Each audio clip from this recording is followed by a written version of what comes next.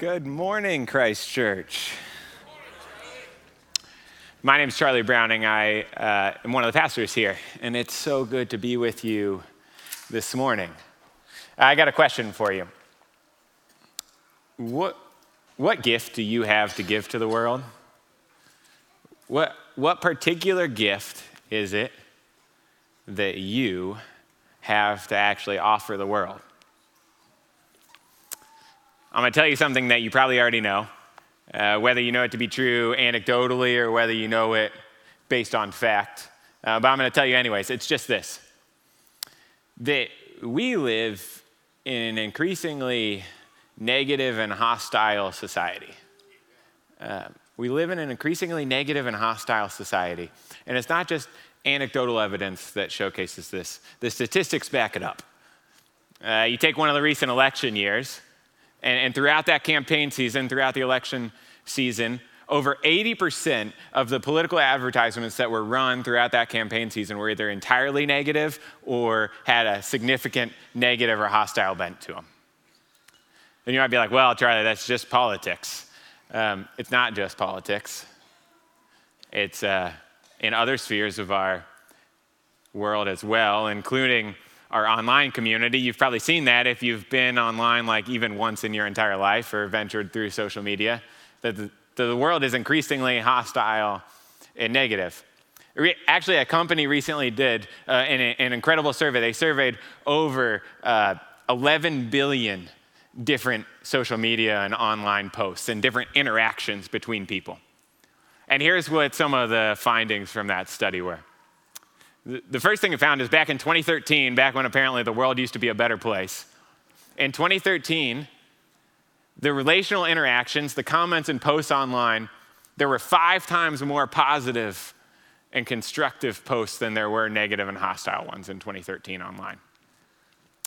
The survey also found that the data showed that by 2017, things had completely switched. That not only was the internet and all the relational interactions and posts online not 5 times more positive, but it's actually officially more negative. That there were more negative posts by 2017 as the first time than there were positive and constructive ones online, at least represented by those 11 billion posts that were studied.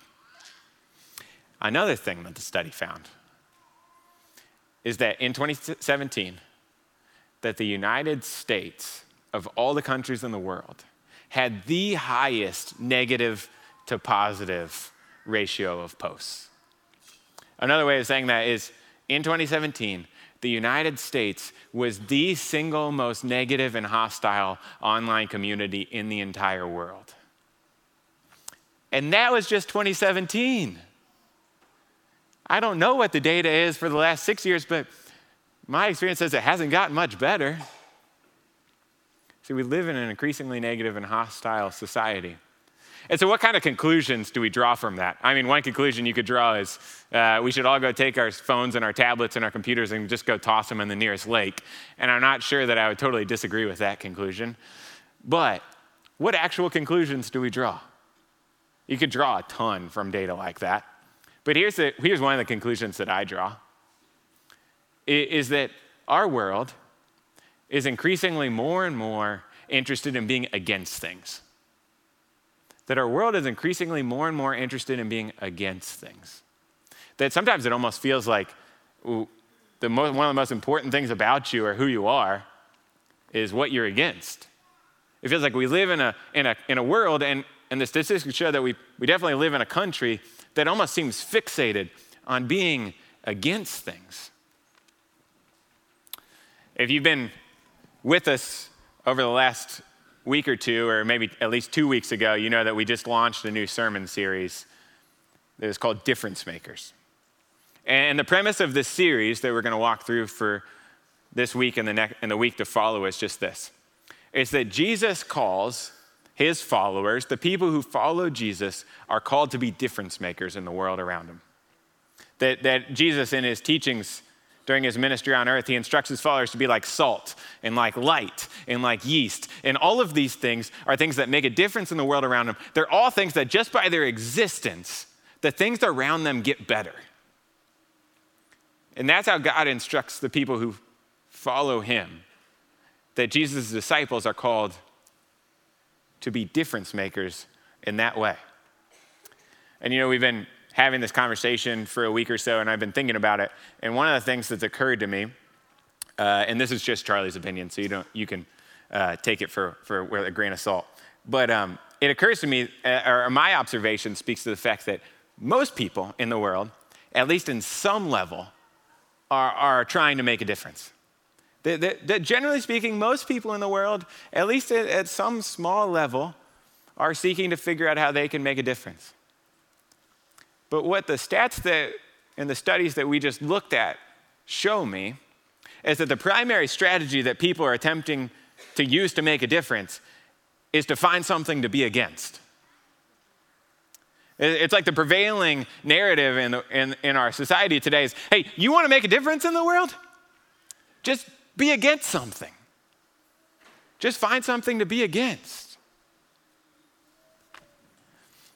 Esau McCaulley is the name of a New Testament professor at Wheaton College, and at least in my mind, he's one of kind of the brightest and most thoughtful theologians of our time. And he was writing about this very topic the other day. And he was surveying all of the different people and spheres of his life, the groups of people that he's interacted with throughout his life. And he's recognizing that all of these various groups of people are attempting to make a difference in so many ways by opposing something. That they're trying to make a difference by finding something to oppose. And in Macaulay's writings, he eventually concludes, he goes, as Christians, we are more than what we oppose. We are more than what we oppose. That's the premise of the message today. We're more than what we oppose. See, because I think the facts back it up, that our culture in general, our society at large thinks that if you can you make a difference by opposing things. But we're more than what we oppose. You see, I think the scriptures showcase so clearly that the people who God calls to be difference makers in the world, that difference makers are people who spend their time intentionally investing in something more than they do spend their time sort of reactively opposing something. That the people that God calls to be difference makers in the world, his disciples, spend more of their time intentionally investing in something than they do sort of reactively opposing something. That's one of the characteristics of a follower of Jesus. That's what it looks like in God's eyes for his followers to make a difference. We're looking throughout this series and using our framework for understanding what it actually means to make a difference in the world. How do we do that? What does it look like? How do we understand how God talks about this? We're using Paul's letter to Titus, and just chapter 1 of Paul's letter to Titus over these couple weeks of this sermon series. And last week we took a look at chapter 1, verses 1 through 3, just Paul's introduction of himself, to try to understand who difference makers see themselves to be. Who is a difference maker and how do they see themselves? And this week, we're going to take a look at Titus chapter 1, verse 4. I got one verse for you, which unfortunately for you doesn't make the sermon any shorter. But one verse, Titus chapter 1, verse 4, to try to understand the question, what gift do difference makers have to give the world? What do we even have to offer? And this is what Titus 1, chapter 4 says.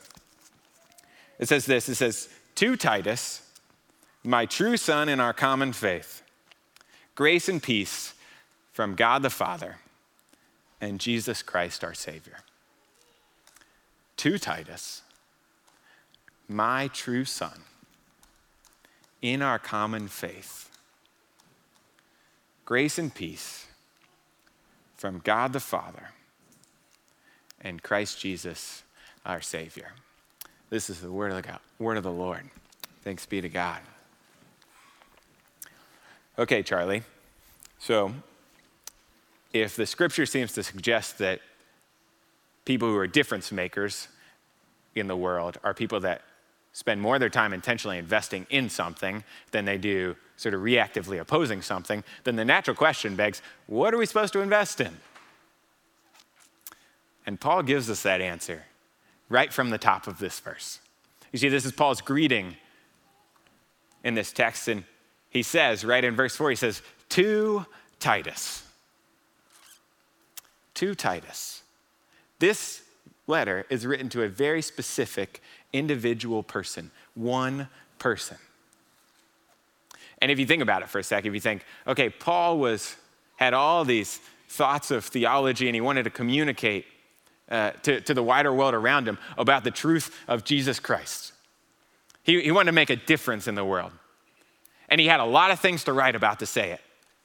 The question would have been, well, okay, how do I do that? You would think, I'm going to blast this to as many people as possible. I'm going to share it with huge regions of people. I'm going to share it with the leaders of major governmental entities and the institutions of our day. I got to get the word out as much as possible. That's how I make a difference. Blast my thoughts to everybody. But in this particular letter, Paul writes to one person, to Titus.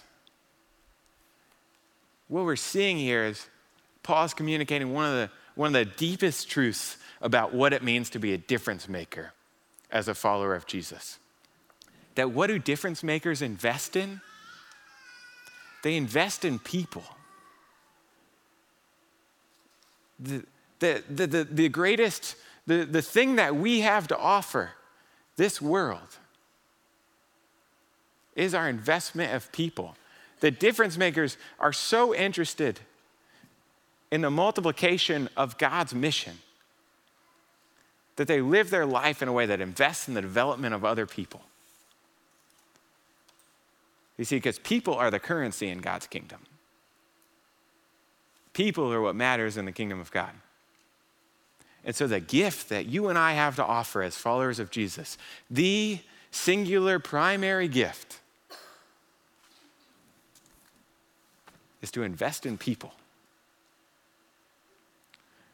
And the next natural question begs, well, okay, so if we're called to invest in people, then how do we do that? If difference makers are people who invest in the development of other people, what does it look like to do that? And here's the thing that I think we need to realize before we dive too deep into that answer. I think we first have to recognize in asking that question that every single gift that we have to give is a gift that God has first given us. That we have nothing to offer this world, no gift to give besides that God has first given to us. And so therefore, we can come to see that the greatest gift then that we have to offer the world is only equal then to or less than the gift that God has given us. Another word of saying that is the only thing that we have to offer this world is what Jesus has first given to us and we've received in that way. Because at the end of the day, if you think about it, our whole point and our whole purpose in life is sort of just to be conduits of whatever's God is giving us to other people. We're just conduits of the things that God graciously and freely gives us and pass that along to other people. That's our whole mission and purpose as Christians, to be the conduit of the things that God has so generously given us so that other people might experience them as well. So we have the opportunity to do that in a way that actually allows us to be difference makers. And this is what we see modeled by Paul in Titus chapter 1, verse 4. He's taking things that God has freely given him, and he's been that conduit. He's giving them to Titus in a way that makes a difference in Titus's life. What are those things? Well, we see 3 of them just in this verse. 3 things that Paul gives that he's received from God and gives to Titus, and 3 things that we can then become to understand how we can actually do the same and use as our model when it comes to being difference makers in our sphere of influence. This is what we see. We see the first thing that Paul gives to Titus, the first gift that he has to give, and the same thing that we are called to give to other people, is affection. He says to Titus, my true son. My true son. You know, Paul doesn't have a biological son. He doesn't have a son. So when he's saying my true son, he's not communicating the logistical nature of their relationship. No, he's communicating the heartbeat of their relationship. My true son. It's a term of so much endearment and affection, one that communicates to Titus how much he loves him, how much he cares about him, how much he's there to support him, how attached he is to him. This is what Paul's trying to communicate here, just in this small phrase, this affection to Titus. And haven't we all received that type of affection from God first and foremost? In Luke 23, Jesus' hands are nailed to a cross. And he's in agony in his last days on this earth, his last minutes. And what does he do? He looks up at God, the Father, and he says, Father, forgive them. Father, forgive them.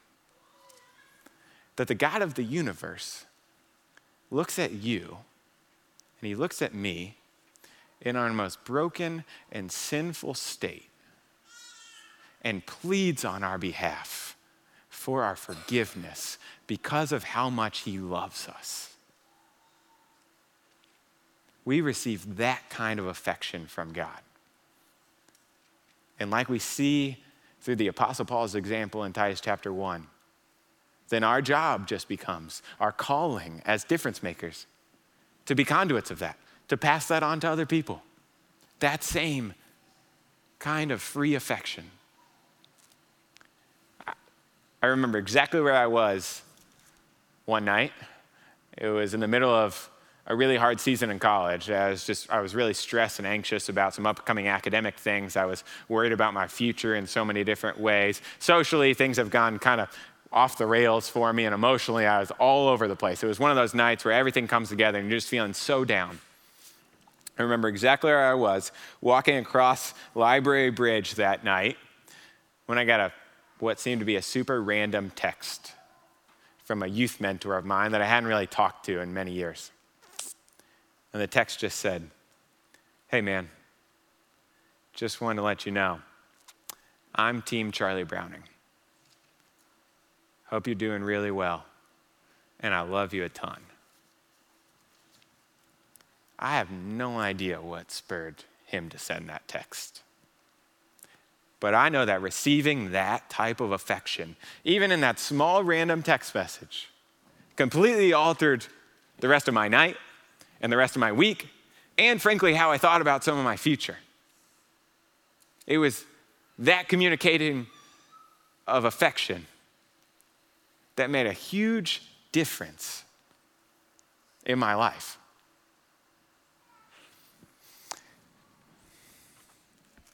Paul continues his greeting to Titus, and we see the second thing that he has to offer him. As he says, to Titus, my true son, in our common faith. You see, Paul is giving him more than just affection in this verse. He's also giving him a sense of affiliation. In our common faith. In other words, he's saying to Titus, we're in this together. You and I, you are part of something that is so much greater than yourself. We are in this together. We share a mutuality and a common bond and a common purpose that goes far greater than just you or than just me. We're part of a community of people that is so much greater than ourselves, and I'm with you in it. We have this type of affiliation with one another. This is what we share. And we receive the exact same thing from God himself. Through the death and resurrection of Jesus Christ, we have the opportunity to be in relationship with God. And not only in relationship and affiliation with God himself, but in relationship and have a sense of affiliation with the community of people who follows Jesus together. That every single one of us has this sense of affiliation we receive from God. That we are part of something so much greater than ourselves. In 1 Peter chapter 2, the scripture describes it, this community, this people who are affiliated together, describes it like this. It calls it God's special possession, a chosen people, a royal priesthood, a holy nation, a group of people that is bonded together, sharing the purpose and the passions of God simply to glorify him. And we are a part of it. You and I are actually a part of it. That's the opportunity that God gives us, to have this sense of affiliation. And we see through the example of Paul here that we have no greater opportunity and privilege than to receive that from God and to pass it to people. As we see Paul passing it to Titus here, saying, we're together. You're not alone. It was just the other day that a local Chicagoland pastor, a guy who I've gotten to know a little bit over time, he reached out the other day. And it started by him just saying, hey, Charlie, I just wanted to touch base. I've been praying for you a lot, and I've been thinking about you. And we began to talk. And he began to ask, he's like, how can I be praying for you? And how can I be praying for the community at Christ Church? And I had a lot of things to share about that because I like to talk, and so we kept talking. And then he said, and also I'm just wondering, are there any ways that I can support you? Or that we as a community at our church could support your work and your community's calling at Christ Church? And it wasn't this massive gesture. But what he was reminding me in that conversation that we had was simply this, that we're part of something so much greater than ourselves. That we're not just in this little silo, that we have this sense of affiliation with others, knowing that we are in this together and we are not alone. And it made such a difference in my day to be reminded of that I actually have a sense of affiliation with others that goes well beyond just me. The last thing that we see in this text that the Apostle Paul shares with Titus, we say that the Apostle Paul gives him affirmation.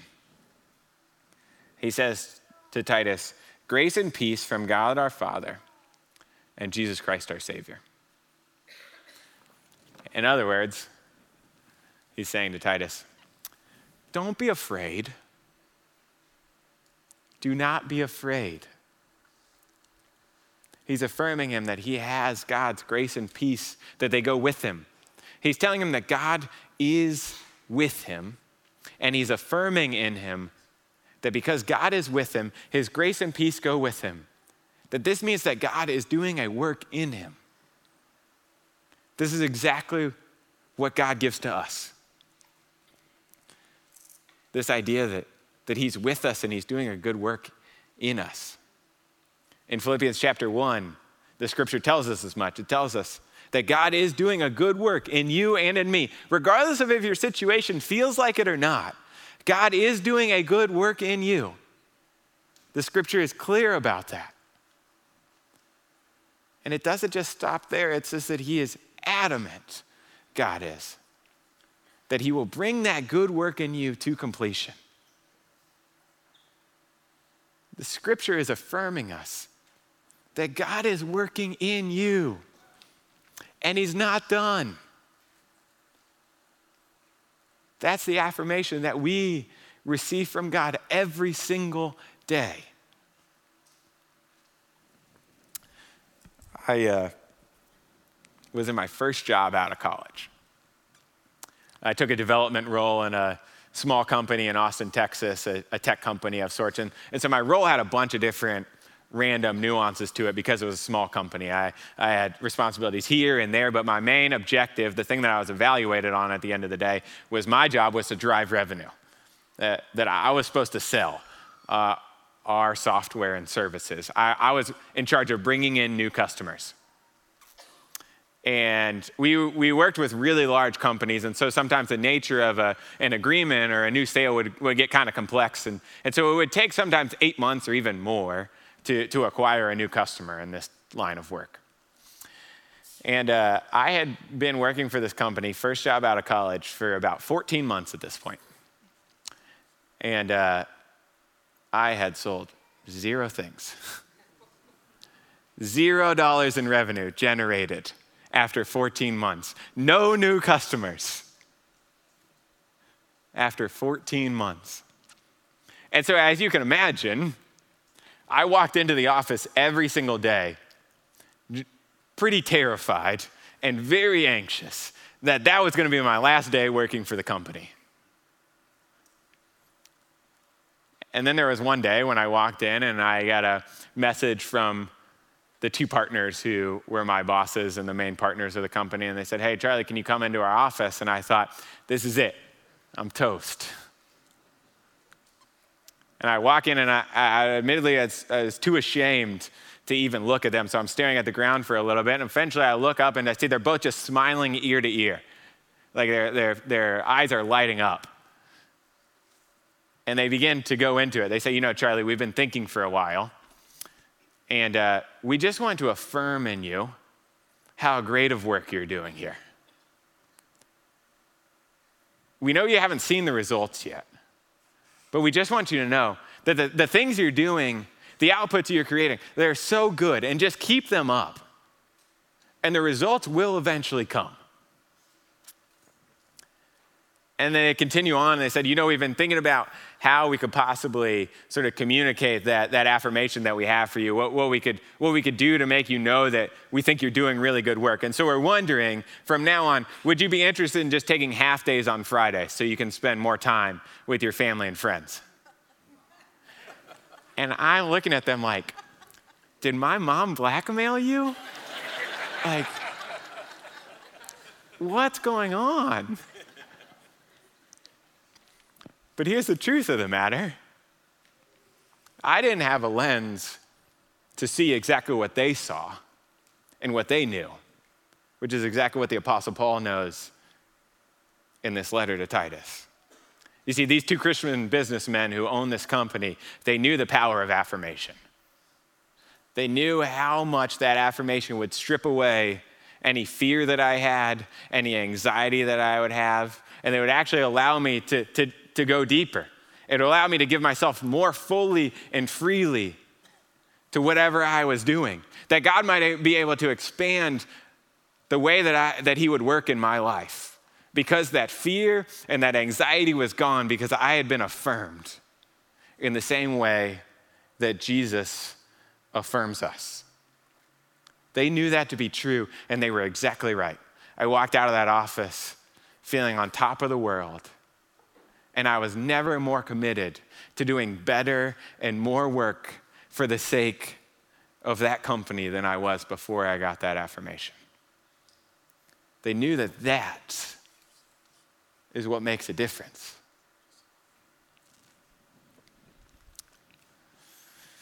So, I guess here's the question. What gift do you have to offer the world? What is it that you particularly have to offer the world? And a reading of the Apostle Paul's letter to Titus shows us this: that the primary gift that you as a difference maker have to offer the world is your investment in other people. Investing in other people, that's what we all have to give to this world. And the way we do that is by communicating affection, by creating a sense of affiliation, and by conveying affirmation. You see, because we're more than what we oppose. That we have actually the ability to intentionally invest in making a difference. And so I just want to leave you with 2 questions for today. 2 questions to sit with. The first question is this: have you actually opened yourself up to receiving those gifts from God? Have you opened yourself up completely to receiving the gifts of affection, of affiliation, and of affirmation that God so desperately desires to give to you? And the second question is, if so, if you have, then are you being a conduit of those things so that other people might experience them? Another way of asking is, do people experience you in your spheres of life, through the family and the friends and the people at work and the neighbors? Do they experience you to be a person that is giving affection, affiliation, and affirmation to the people in your sphere of influence? Would you pray with me?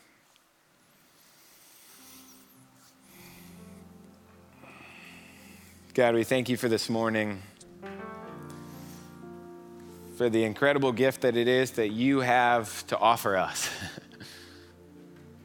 God, we are in awe at the fact that you graciously and you freely give us those things, that you are just pouring out over and over again your affection and your sense of affiliation with us and your affirmation of us. God, you desperately want to give that to us, and so here we are, opening our hearts to receive that again and again, over and over this morning as if we never have before. And then, Lord, that we ask that your Holy Spirit would move in a way that would propel us to be conduits of that to other people. That you would move in a way that gives the gifts that you offer us to the others in our spheres of influence, knowing that at the end of the day, it will make a difference exactly as you have called it to be. Lord, we pray all of these things in the name of Christ Jesus, our Savior. Amen.